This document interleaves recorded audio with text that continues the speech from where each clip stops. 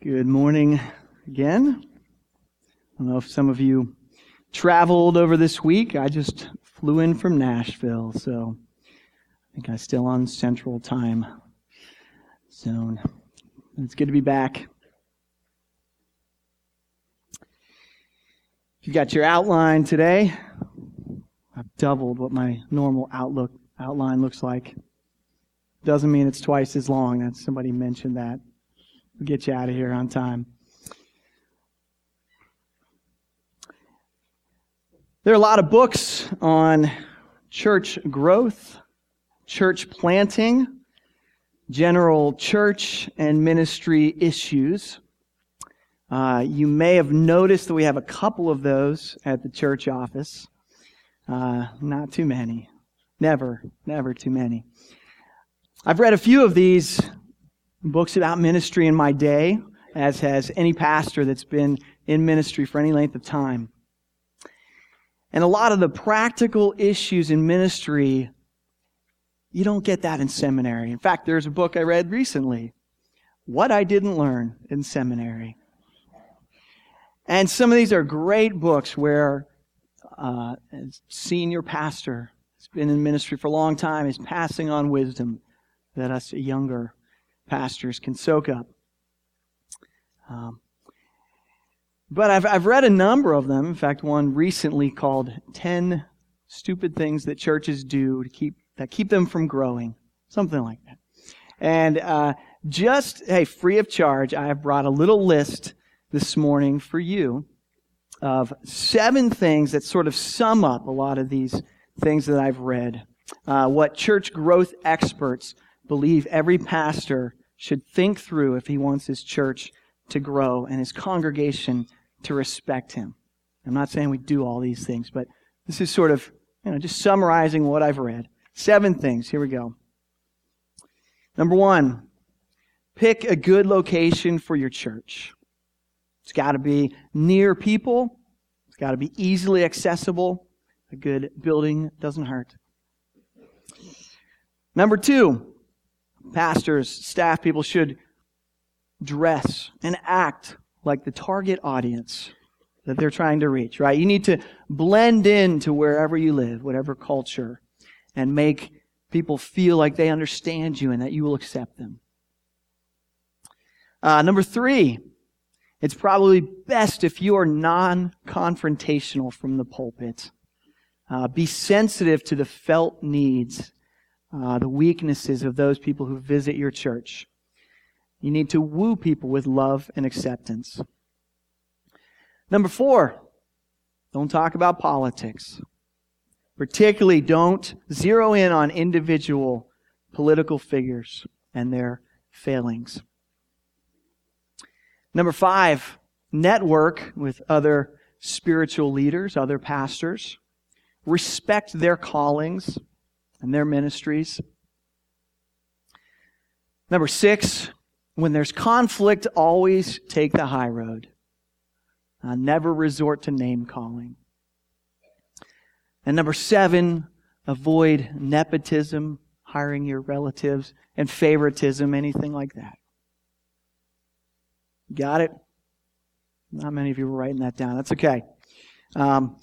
Because looking over this list and thinking about our passage today, the first half of Matthew chapter 3, I'm afraid that John the Baptist never got that memo. Apparently, he never read the church growth books that he was supposed to.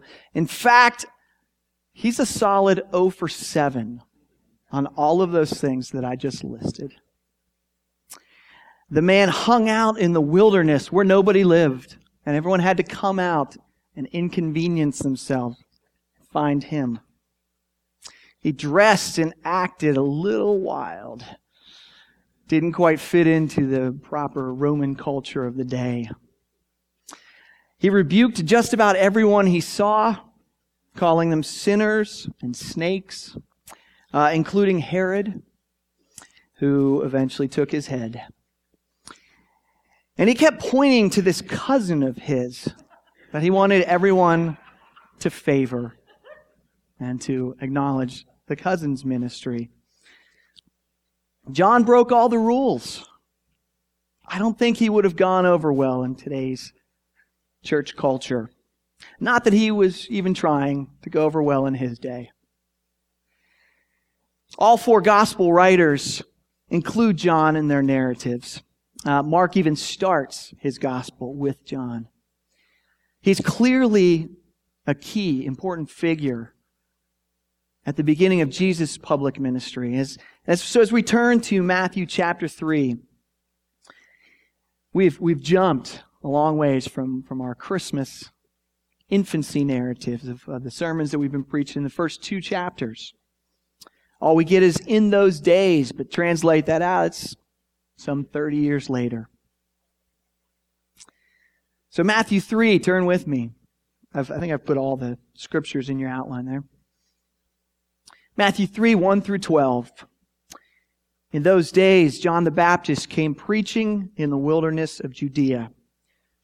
Repent, for the kingdom of heaven is at hand.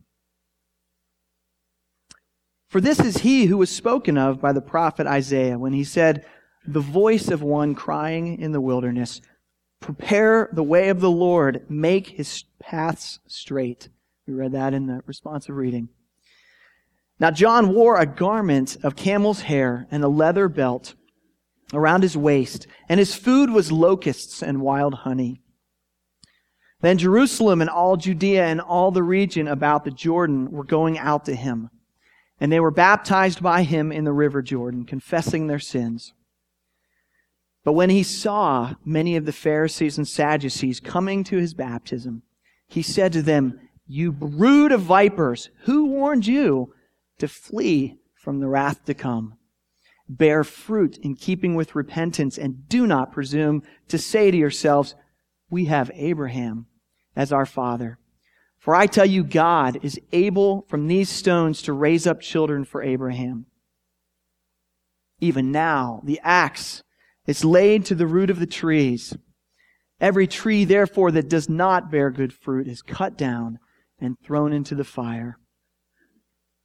I baptized you with water for repentance, but he who is coming after me is mightier than I, whose sandals I am not worthy to carry.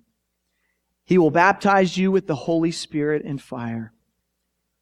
His winnowing fork is in his hand, and he will clear his threshing floor and gather his wheat into the barn, but the chaff he will burn with unquenchable fire. The grass withers, the flower fades, but the word of our God will stand forever. Lord God, give us ears to hear, hearts to receive your message, your scriptures this morning. Speak through and in spite of me, but may we hear fresh this text and understand the many images of it, what John was trying to communicate to his listeners and now to us. So feed us, Lord, on your word. Amen. Matthew assumes that the original audience was familiar with John, because unlike the Gospel of Luke, he doesn't give any backstory or background on who John was. We know that from Luke, the Gospel of Luke, that his mother, John's mother, was Mary's cousin. And so he's a relative of Jesus. And that his father, we have the story of Zechariah, his father, being struck mute because he doubted the angel who appeared to him to tell him about his wife's upcoming pregnancy. So Luke really gives us a lot better sense of God working to bring these two promised figures, both the Messiah, Jesus, and his forerunner, John, into the world. Both were miracle children. Jesus, obviously from the virgin birth, but John from a barren womb to elderly parents. His parents' names, I didn't know this, I found out Zechariah means Jehovah remembers, And Elizabeth's name means Jehovah is faithful. And these are great truths that John's life bears witness to. And we have very parallel statements in the book of Luke about Jesus and John's growing years. We have Luke 2:40, and the child grew and became strong, filled with wisdom, and the favor of God was upon him. That's Jesus. Earlier, Luke 1:80 had a similar explanation of John's life. And the child grew and became strong in spirit, and he was in the wilderness until the day of his public appearance to Israel. So we don't know a great deal about their childhoods. We know about their births. We don't even know much about their adult lives until they start their public ministry. And so just as we've been seeing in the first 2 chapters of Matthew, that Matthew, the author, has been deliberately showing how Jesus' life fulfilled prophecy. So we're going to see that in John's life as well.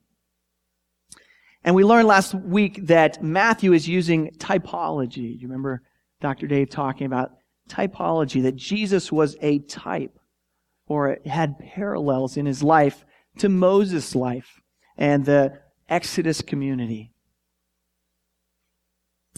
Matthew now shows us that John has a parallel with an Old Testament figure as well. He is a type as well. And he is the new prophet Elijah. So as we look at the first 6 verses, John and Elijah. In those days, John the Baptist came preaching in the wilderness of Judea. Repent, for the kingdom of heaven is at hand. For this is he who was spoken of by the prophet Isaiah, when he said, the voice of one crying in the wilderness, prepare the way of the Lord, make his paths straight. Now John wore a garment of camel's hair and a leather belt around his waist, and his food was locusts and wild honey.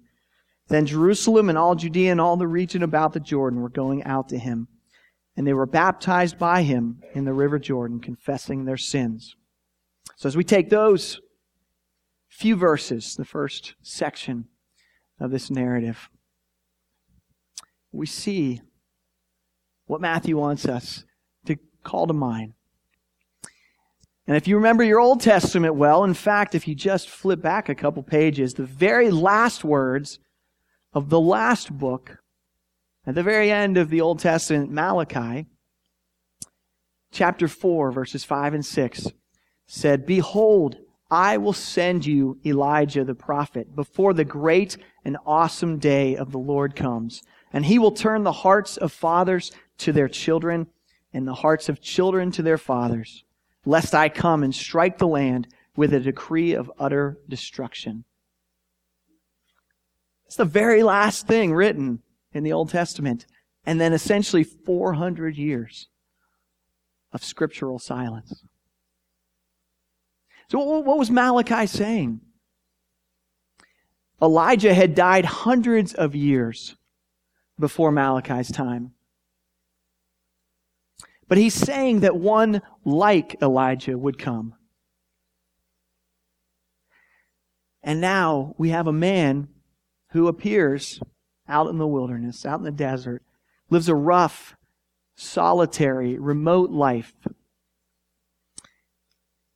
Listen to the description of the clothing. His clothes were camel hair with a belt. And then hear how Elijah was described in 2 Kings 1:8. He wore a garment of hair with a belt of leather about his waist. Furthermore, we know that John's message shakes the entire land, the area around where he's preaching, and eventually clashes with the king and his wife, just like Elijah did. We've got these parallels. The problem is, if you remember the book of John, chapter 1, verse 21, it says, and they asked him, what then? Are you Elijah? He said, I am not. Are you the prophet? And he answered, no. What do we do with that? Matthew seems to be leading us one way, setting him up as an Elijah figure. John says, I'm not. I'm not. Well, let's let Jesus break the tie. Matthew 11, 13, and 14. Jesus says, for all the prophets and the law prophesied until John. And if you are willing to accept it, he is Elijah who is to come. Jesus called him Elijah, the Elijah that Israel was waiting for. And I don't think John was denying so much. He was just saying, I'm not literally Elijah. And so Matthew is saying here that not that John is Elijah reborn or incarnate, but he does depict John as fulfilling Elijah's mission. And as we said, Israel had not had a prophet in 400 years. And now it receives its greatest prophet. Again, listening to Jesus in Matthew 11, verses 9 through 11a. What did you go out in the wilderness to see? A prophet? Yes, I tell you, and more than a prophet. This is he of whom it is written, behold, I send my messenger before your face, who will prepare your way before you. Truly I say to you, among those born of women there has arisen no one greater than John the Baptist.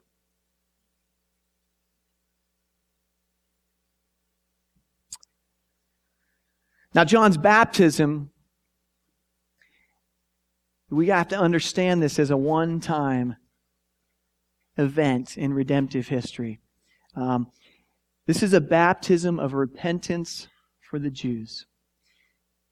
This baptism hadn't been happening. There's some evidence that there were conversion baptisms, but it's certainly not, you don't see that in the Old Testament. And this is not the prescription for how the church was to carry on baptisms going forward. This is a one-time event. Because God is doing something radical here. But actually calling John the Baptist, which the Scriptures do, which is fine, but somewhat don't lose the fact that the main thrust of his ministry was not necessarily the baptizing, but announcing that judgment was coming and that the King was coming before it. John is the King's herald, announcing. In the ancient world, when royalty traveled, they sent people out to repair the roads so that the king wouldn't have the rough, bumpy ride that the peasants did. And that's what he means when he says, prepare the way of the Lord, make his path straight, not a literal paving of roads, but calling for people to cast off their sinful ways, calling Israel to be ready for its great King to arrive. Jesus' coming was going to be so shocking and such a radical change of everything that God sent John first to prepare people's hearts. And John is not so much calling people to individual salvation, but calling the nation to turn from its sins back to God so that they would not miss the coming of the kingdom. I think we could even go so far as say John is the law to Jesus' gospel. That's how I see this. We must hear the bad news of the law and be called on to deal with our sins before we hear the good news of the gospel and the forgiveness of those sins. Martin Luther summed it up like this: John, who preceded Christ, is called a preacher of repentance, but for the remission of sins. That is, John was to accuse them all and convince them that they were sinners, in order that they might know how they stood before God and recognize themselves as lost men. In this way, they were to be prepared to receive the grace from the Lord and to expect and accept from Him the forgiveness of sins. And so the general call to the people to the Jewish nation is given to anyone that comes to hear him. But immediately John narrows his focus to a smaller group, to the Jewish spiritual leaders. Follow along again in verses 7 through 10. But when he saw many of the Pharisees and Sadducees coming to his baptism, he said to them, "You brood of vipers, who warned you to flee from the wrath to come? Bear fruit in keeping with repentance, and do not presume to say to yourselves, 'We have Abraham as our father.' For I tell you, God is able from these stones to raise up children for Abraham. Even now the axe is laid to the root of the trees. Every tree, therefore, that does not bear good fruit is cut down and thrown into the fire." So up walk the Pharisees and the Sadducees. It seems from the context that they were, possibly you could read it, they were coming for baptism. A lot of the commentators I read said, no, they were just coming to where he was baptizing, kind of inspecting, finding out what was going on. Either way, John is immediately suspicious and critical. He seems surprised that these guys even know to show up. I mean, how did you hear there's a new move of God happening here? Who warned you? And this is the first time that we encounter the Pharisees and the Sadducees. As we are going to study the entire book of Matthew, these guys are going to pop up. So we need to know a little bit about these two groups. They had sprung up in the intertestamental period in between Malachi and Matthew, that 400 years, probably in the 2nd century BC. Most of the Jewish Supreme Court, the Sanhedrin, we'll hear about that later too, was composed of either Pharisees or Sadducees. But they only accounted for about 5% of the Jewish nation. And they're very different. We need to understand. Sometimes we link them together, hear them used together, but they're very different. Listen, the Pharisees, they are the serious, pious group of ordinary Jews who were known as separatists. Okay, they were not the ordained clergy, in a sense. Craig Blomberg says they were a generally popular and prominent group of laymen who sought to apply the Torah to every area of life. Torah being the law. And it's a wonderful goal, isn't it? How can I apply this Scripture to every area of my life? The problem was that they wanted to create a fence around the Torah, to keep people so far from breaking the rules that they had to break the rules that kept them from breaking the rules. Right? In other words, the Old Testament laws weren't enough. They had to explain how those laws applied. And so they came up with a whole system of other laws, oral laws, or traditions of the elders. And those were often what Jesus was railing against. When we hear Jesus critique them, it might sound sometimes like he's saying, don't obey the Scriptures. But that's not what he's saying. He's saying, don't make up these artificial rules that aren't there. Some have called the Pharisees the fundamentalist lay pastors of their day. They are very serious about morality, but they go well beyond what the Scriptures required. The Sadducees, on the other hand, were the proud, wealthy priests, the ordained nobility. They were probably the ones responsible for corrupting the temple with money changers. They did accept the Old Testament, but essentially said only the doctrines from the first 5 books, what we call the Pentateuch, really are binding. So unlike the Pharisees, they didn't believe in an immortal soul and bodily resurrection. They didn't believe in angels and demons being rewarded and punished for their moral actions. This is going to come up throughout Jesus' ministry. They kind of pick and chose what they believed. And I think our parallel is liberal clergy, spiritually liberal clergy in mainline denominations today that have big endowments to keep their churches going, but have mostly rejected the main tenets of biblical Christianity. So to make it really simple, I think we have the fundamentalists and the liberals being linked together here. Now, that's a bit of a simplification, but to put it in today's terms, but they can usually agree on one thing. They don't like Jesus. And they're not too sure about John yet, especially after his comments to them.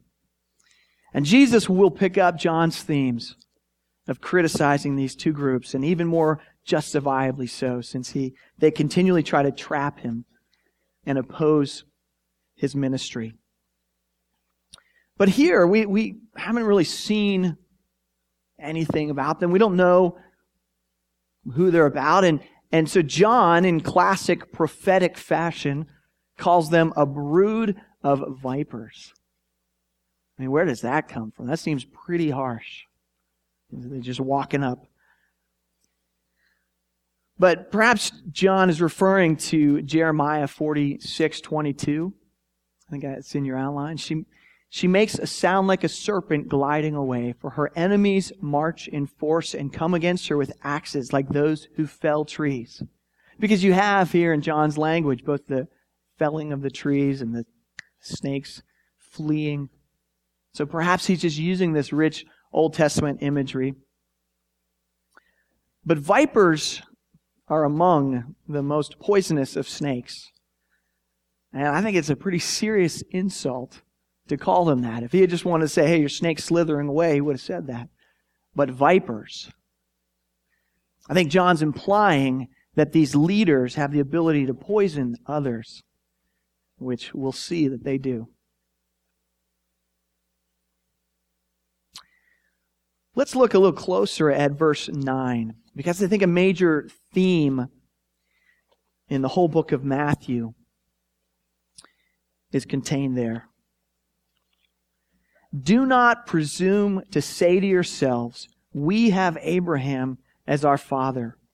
For I tell you, God is able from these stones to raise up children for Abraham. John is telling them, your identity as a Jew, God's chosen nation, will not save you. God is doing a new work, and you'll either accept it or reject it. And there's a really interesting wordplay there, because the Aramaic word for stones and the word for children is very similar. So he's making a little pun there. And Isaiah 51, I think he's referencing here, said that Abraham was the rock from which you were hewn. So, in essence, he's saying, yes, you guys are the physical heirs of Abraham.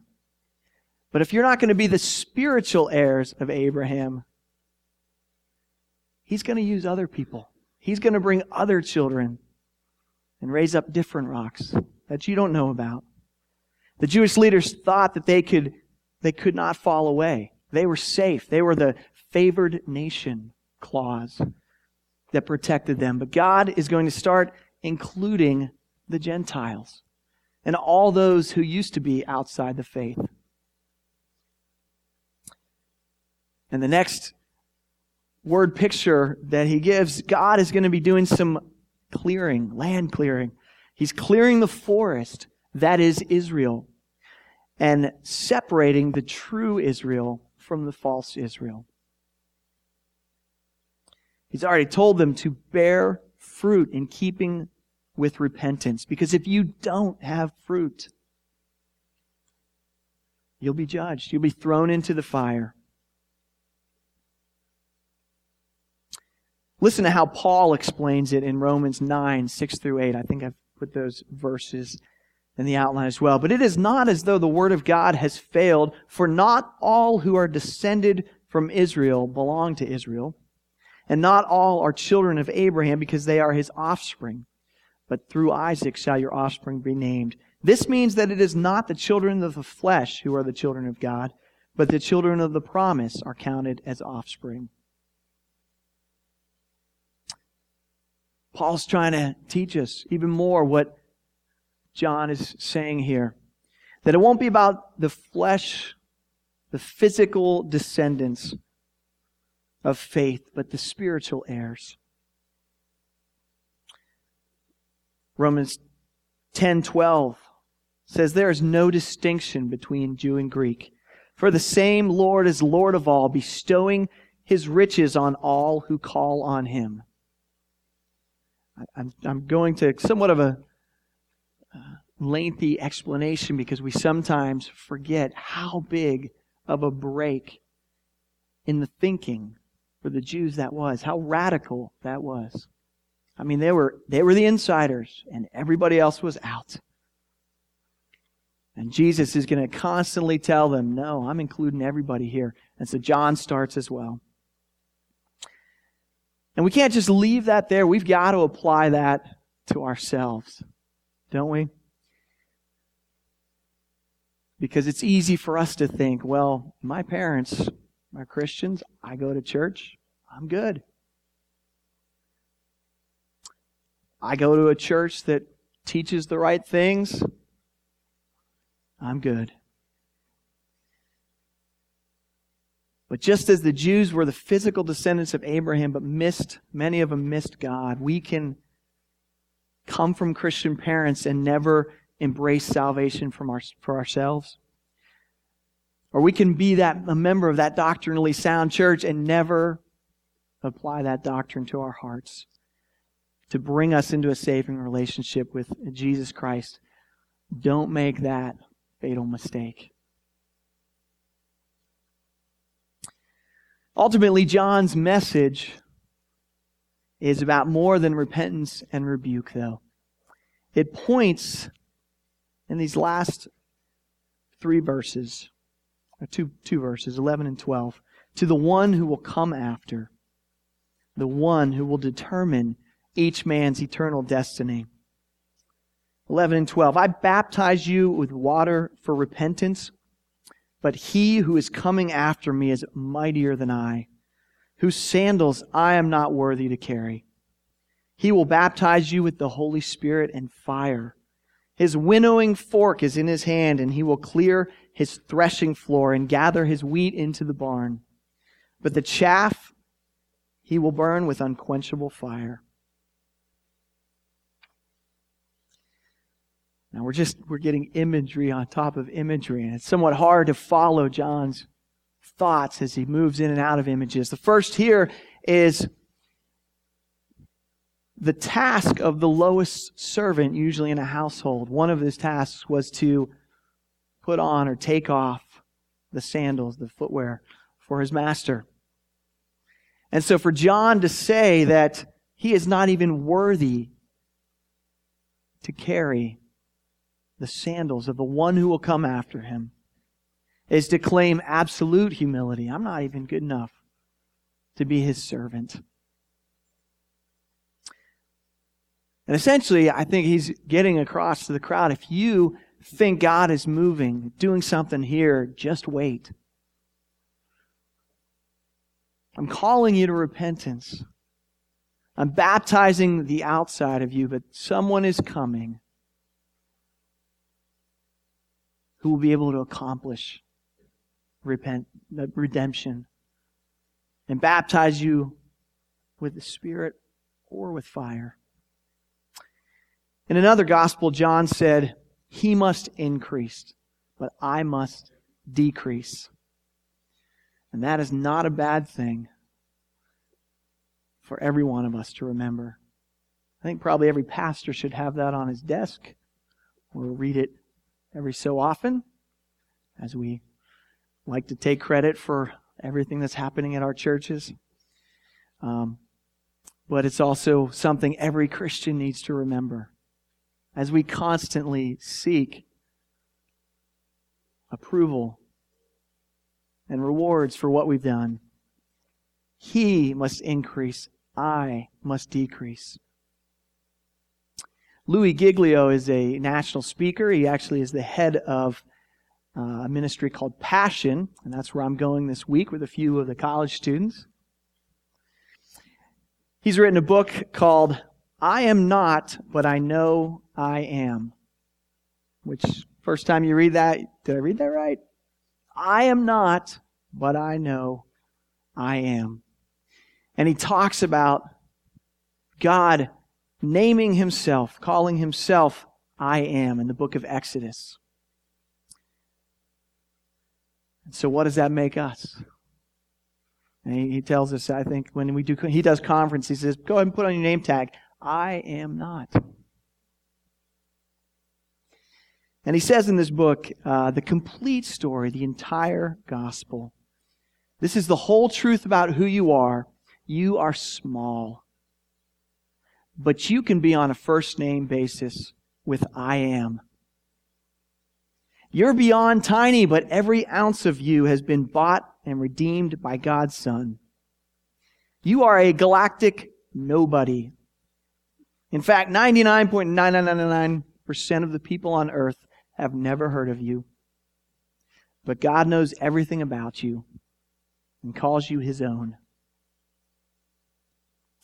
I think if we dwell on that, if we think about that, that's humbling. That should lay us low. But it should infinitely encourage us. John's mission was simple and clear. Jesus must increase, and He would decrease. Convinced and aware that Jesus was center stage in the story, John found great joy and compelling purpose in pointing others to Him.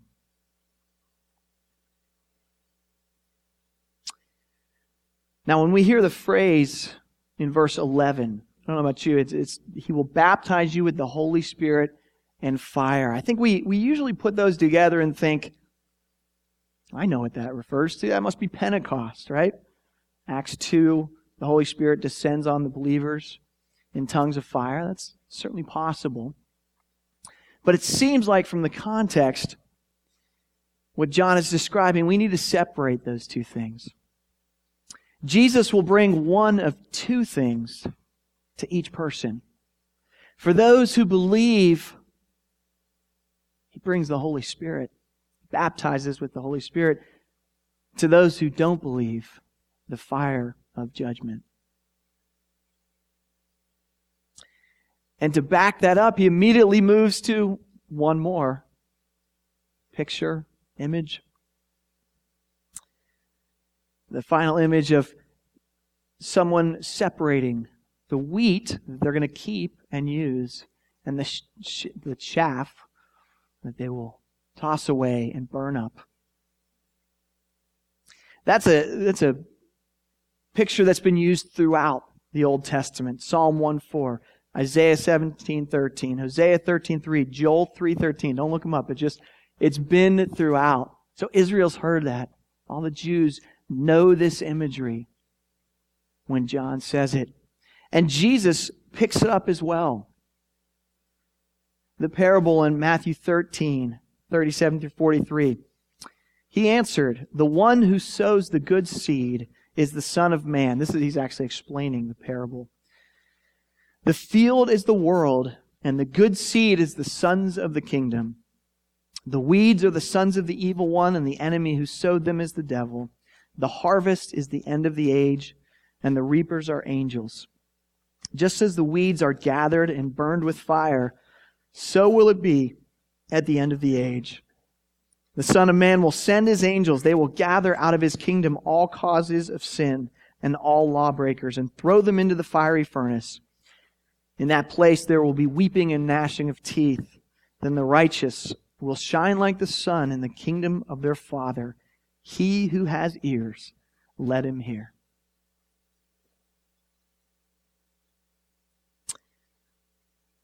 Now, December 21st, 2012 has come and gone. The Mayans apparently weren't right with their prediction of the end of the world, just like herald camping a year or two ago. We're still here. But let us not be lulled into complacency, that we don't have to think about the end of our lives. I don't think we have to be alarmists and try to guess like that. But we should be examining ourselves. Our lives could end at any moment. And the message of John to repent, turn from your sins, and turn to follow Christ is a timeless one. Because if you miss Jesus, you've missed it all. And you will be judged, just like so many of the Jews did. You may have religion, but if you don't have Jesus, you won't have eternal life in the kingdom. First, you must realize that you're a sinner and that your sin separates you from a holy God. So to repent of your sin, turn from it. Jed talked about that earlier, the turning away. And yet, repenting of your sin does not automatically get you into heaven and secure eternal life.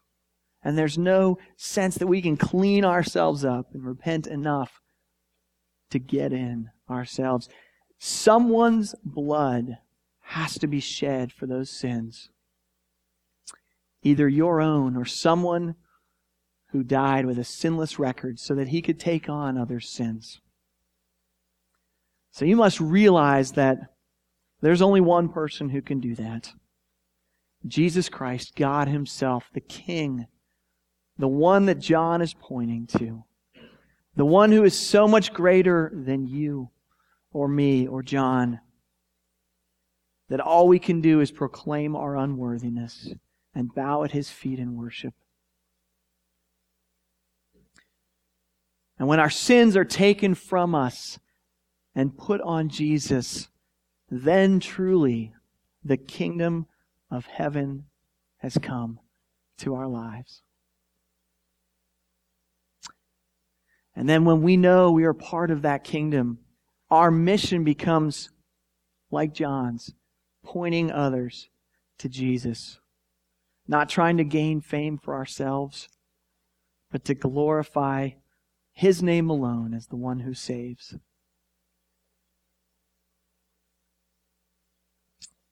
So let's take a moment to pray for one of those two things. Perhaps this morning you've never heard that challenge, that you must repent, turn from your sins, and turn to Christ, who will take your sins from you. Pray for that. If you have, still time, still things to repent of, but pray that God challenges you in your mission as His herald, as one who proclaims Him, His ambassador. But pray silently, and I'll close in prayer. Father God, I repent